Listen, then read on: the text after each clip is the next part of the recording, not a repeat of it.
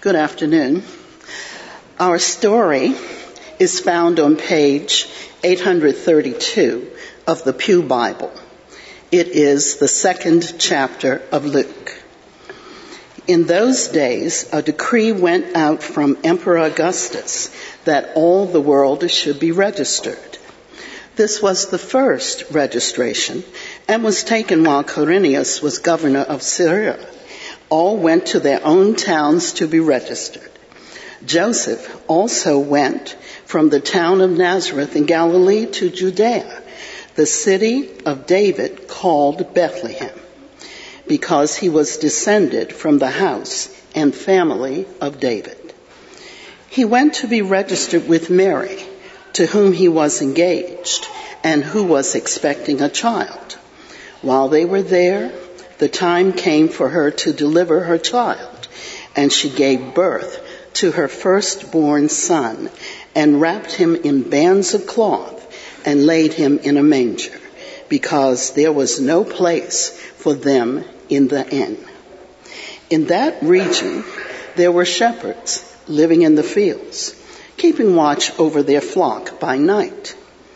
Then an angel of the Lord stood before them, and the glory of the Lord shone around them, and they were terrified. But the angel said to them, "Do not be afraid, for see, I am bringing you good news of great joy for all the people. To you is born this day in the city of David a Savior, who is the Messiah, the Lord. This will be a sign for you. You will find a child wrapped in bands of cloth and lying in a manger." And suddenly there was the angel, a multitude of the heavenly host, praising God and saying, "Glory to God in the highest heaven, and on earth peace among those whom he favors." When the angels had left them and gone into heaven, the shepherds said to one another, "Let us go now to Bethlehem and see this thing that has taken place, which the Lord has made known to us." So they went with haste and found Mary and Joseph and the child lying in the manger. When they saw this, they made known what had been told them about this child. And all who heard it were amazed at what the shepherds told them. But Mary treasured these words and pondered them in her heart. The shepherds returned, glorifying and praising God for all they had heard and seen as it had been told them. This is the word of God for the people of God. Thanks be to God.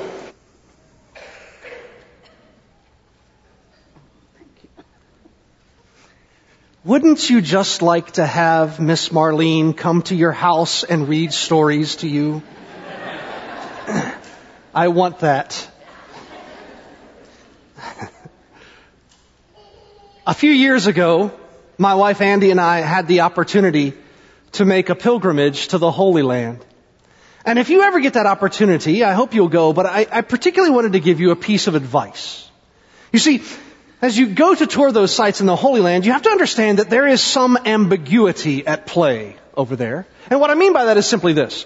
We don't know precisely where Jesus was crucified. We don't know exactly where his tomb was. We don't know right where on the Jordan River he was baptized.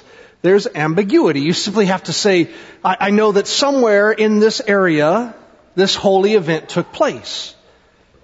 I tell you that to tell you this. While there is some ambiguity around where many of the events of Jesus' life took place, that same ambiguity does not exist when it comes to the place where Jesus was born.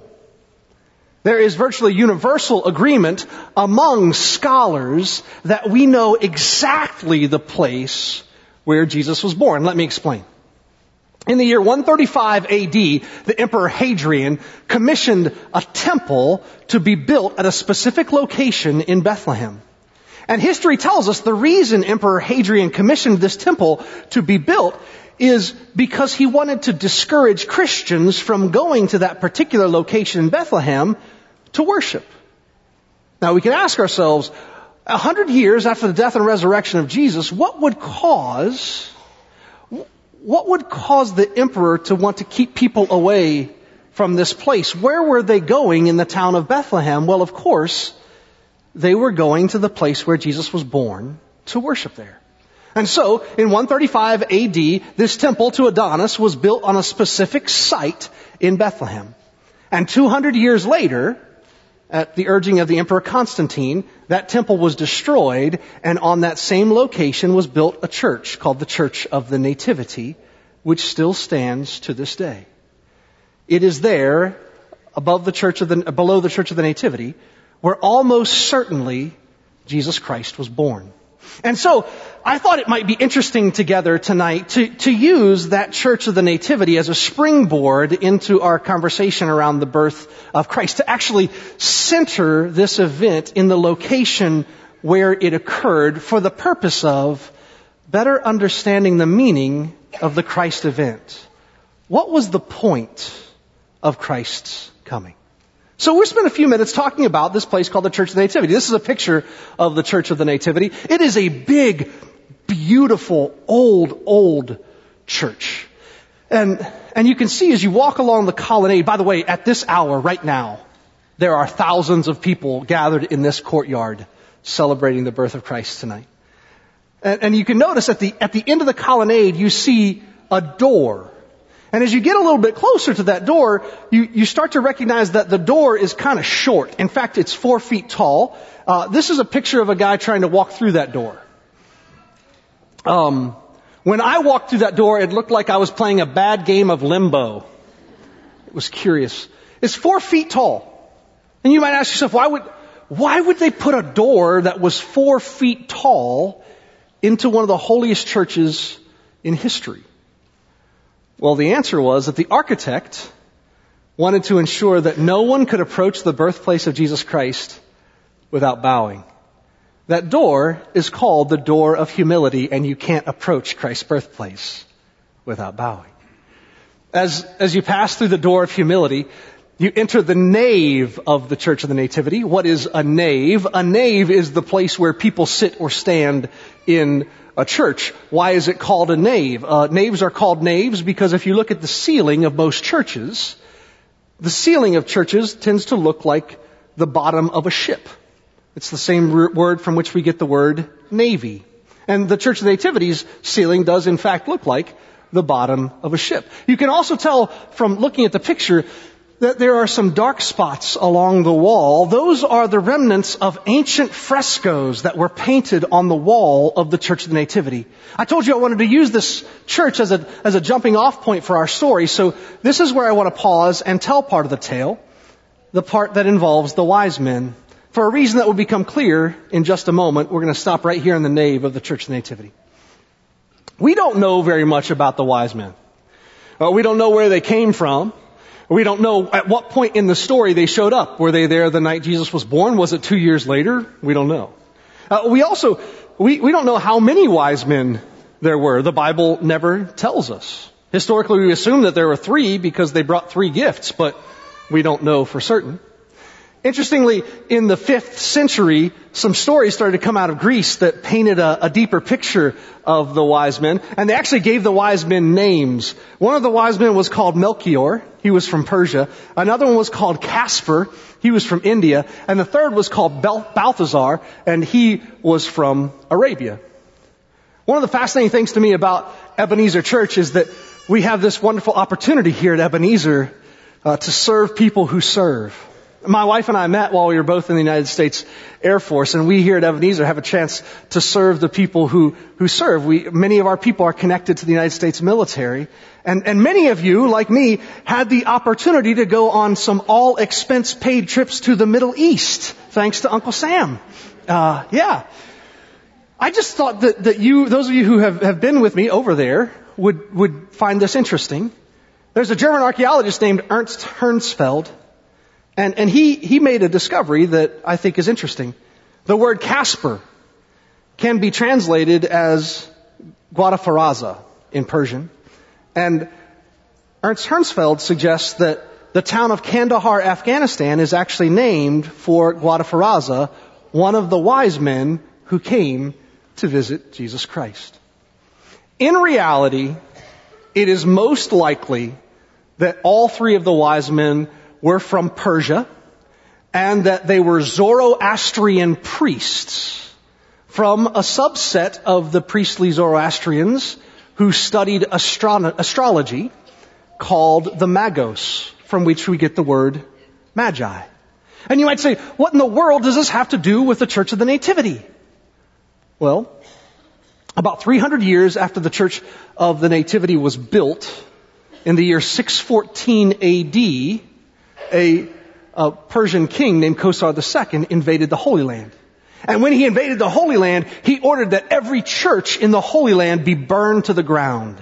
And systematically, the Persian army started burning church after church after church until they got to the Church of the Nativity. And they walked into the nave of the Church of the Nativity and they looked up on the walls and they saw these frescoes. And there on one of the frescoes were three guys in Persian dress.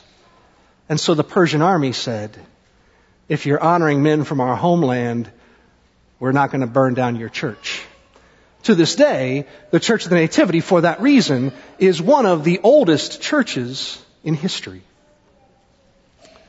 As we continue our journey through the church, as you walk through the nave of the Church of the Nativity, you come to the front, to the altar, and then you would head off to your right, and you would see this set of stairs that's leading down into something called a grotto.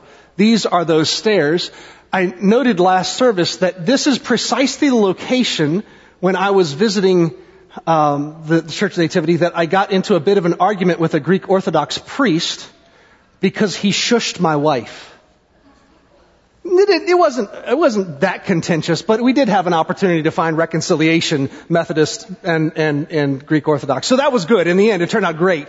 But when you stand at the top of these stairs and begin to walk down those stairs, you walk down into a grotto. What is a grotto? A grotto is a fancy name for a basement. In fact, it's a particular kind of basement. It's a basement used that is actually a cave. So a cave that's used as a basement. And in the 1st century AD, the basement under the Church of the Nativity was used to house animals. As I noted earlier, there's virtually unanimous agreement among scholars that in this cave, under the altar of the Church of the Nativity, is actually the place where Jesus Christ was born. As you walk down these steps and turn to your right, you see something interesting. It actually kind of looks like a fireplace. This is a picture of it. There's all kinds of stuff that's been decorated down there. It is a Greek Orthodox church, the Church of the Nativity. And if you actually get a little bit closer, you see on the ground is a 14-point star fashioned from silver. Why a 14-point star? Well, there's a plaque over this that says this is the birthplace of Jesus Christ, the Son of God. And the 14-point star is there because according to Matthew, there are 14 generations between Abraham and David, 14 generations between David and the Babylonian exile, and 14 generations between the exile and Christ. What the Church of the Nativity is attempting to do is to help to recognize that Christ was the fulfillment of the promises God made all throughout the Old Testament, all through the many generations of God's people. As you can imagine, it is a powerful experience to stand in this place. I knelt down and I touched that star and I prayed there for just a moment, but I wasn't done. I needed to stay there a little bit longer. So I stepped back, and it's a relatively small space, but I stepped back into the space and I just started to look around and try and take it all in. And that's when I noticed something really curious. Along the right side of this cave, there's this little cutout space. It almost looks like this cave had a closet. And I thought, what a fancy cave to have a closet, right? But when I walked in there and later I discovered this thing that looks like a closet is actually called the Chapel of the Manger. As you look down, as you walk in the Chapel of the Manger, they're fashioned out of the rock. It's now covered in marble, but carved out of the rock is a feeding trough. And the Bible tells us that when Jesus was born, he was wrapped in clothes, he was laid in a manger. And we've historically thought of that as a wooden device filled with hay, and maybe it was, but if in fact this was the place Jesus was born, and almost certainly it was, it is most likely that is the place where Jesus Christ laid down his sweet head. It was a powerful experience for me. It brought the truth of the Christ event into focus. And this is the point where I wanted to part the walk through the Church of the Nativity and begin to talk about the meaning of the Christ story. And I want to do that through the lens of the shepherds. God picked shepherds to be the first to visit Jesus. Now, shepherding was unskilled labor. It was. And on the social hierarchy in Israel, shepherds were at the bottom. In fact, shepherds were so poorly regarded, you couldn't even call a shepherd to be a witness for you in court because their word was considered to be so unreliable. Think about that for a moment as I read you this passage from Luke 2. In that region, shepherds were living in the fields, keeping watch over their flocks by night. An angel of the Lord stood before them, and the glory of the Lord shone around them, and they were terrified. But the angel said to them, "Do not be afraid, for see, I am bringing you good news of great joy for all the people." Not some people, all people. And in verse 15, he continues, "Then when the angels had left them and gone into heaven, the shepherds said to one another, 'Let us go now to Bethlehem and see this thing that has taken place, which the Lord has made known to us.' So they went with haste and found Mary and Joseph and the child lying in a manger. And when they saw this, they made known what had been told to them about the child. And all who heard it were amazed at what the shepherds told them." God picks people we would never expect in this story. You remember just a moment ago, I told you you couldn't call shepherds as witnesses in court? So who does God pick to be the first witnesses to the birth of Jesus Christ? People we would never expect. People who could never be called as witnesses, even in court. We didn't expect it. If you think back to the wise men for just a moment, have you ever thought about the interesting question, why? Why were the priests who came to visit Jesus not from the Jewish faith? Why did they come from so far away? They just aren't what we would expect. The shepherds weren't what we expected. In fact, the whole tale is a tale we never expected. Mary was too young. Elizabeth was too old. Joseph was too obscure. Nazareth was just a little weed of a town. The shepherds were too lowly. The wise men were from too far away. We never expected it. The humility of the story is staggering when we stop to think about it. And so far we focused on the humility of the people and the places, but for just a moment, I want to turn our focus to the humility of God in this story. Think about something with me for just a second. The two most important events in human history are the day that God became enfleshed as a child at Christmas and the day that God conquered death that we call Easter. Have you ever thought about the fact that both of these greatest events in the history of the world took place in a cave? You could say it's the story between two caves. Jesus was born in a cave and he was born again from a cave. A story between two caves. Christ deserved a palace in which to be born, and yet he was born in a makeshift underground barn. Christ deserved the grave of a king, but he was buried in a borrowed tomb. It simply isn't what we would have expected. What would inspire the creator of heaven and earth to leave the comfort of glory and live a life between two caves? You know, there's only one answer. Love. What would cause the powerful to become vulnerable and life itself to be given over to death? Love. This is what it took for the Father to save the children he desperately loved. The point of looking at these pictures and and telling these tales is to take the story of Christ's birth out of the pages of storybooks and place it squarely in the reality of space and time. The birth of Christ begins the greatest chapter in the greatest love story in human history. And it's a story we never saw coming, filled with people and places we'd never anticipate. But it's so much more than that. Deep down, the message conveyed by God through these curious events, its meaning is the last thing we would ever expect, because part of our sin and broken nature is that we have a tendency to align our sense of self-worth with things that can't ultimately give us worth. We tend to align our sense of self-worth with the grades that we make, the jobs that we have, the salaries we pull in, our parenting or our production. What we find in the Christmas story is that the single most important truth about your life or mine has nothing to do with us. Yes, God used everyday people, the too old, the too young, foreign priests and lowly shepherds, but none of that is really the point. The point of our story is this. In the reality of space and time, love put on flesh for you. In a cave, under a now old church, love was born. There's an old theologian by the name of Paul Tillich. He wrote a sermon one time. It's called You Are Accepted.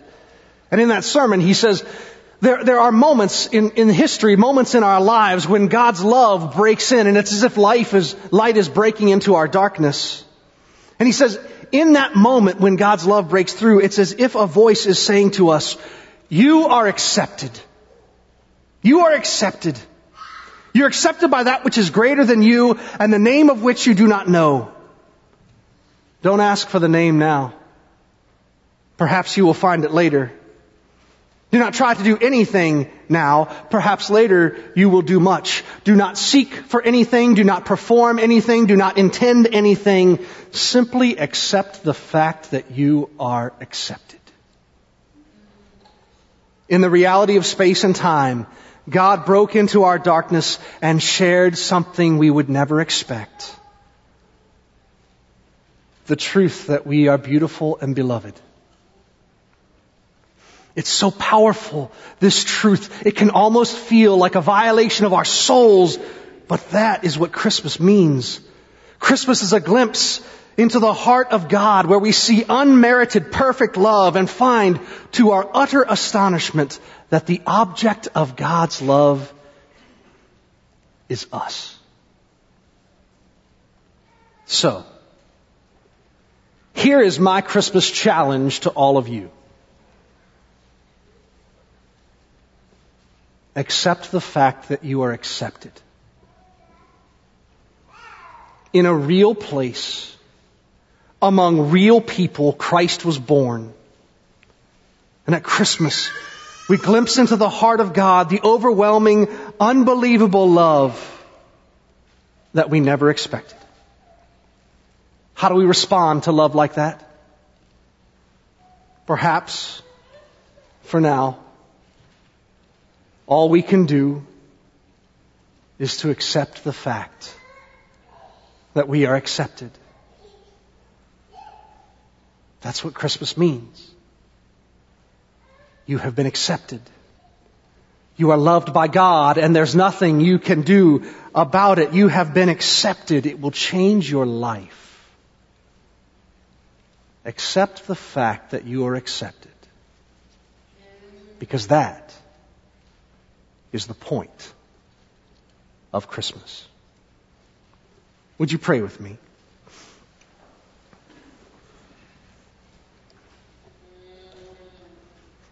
Holy God,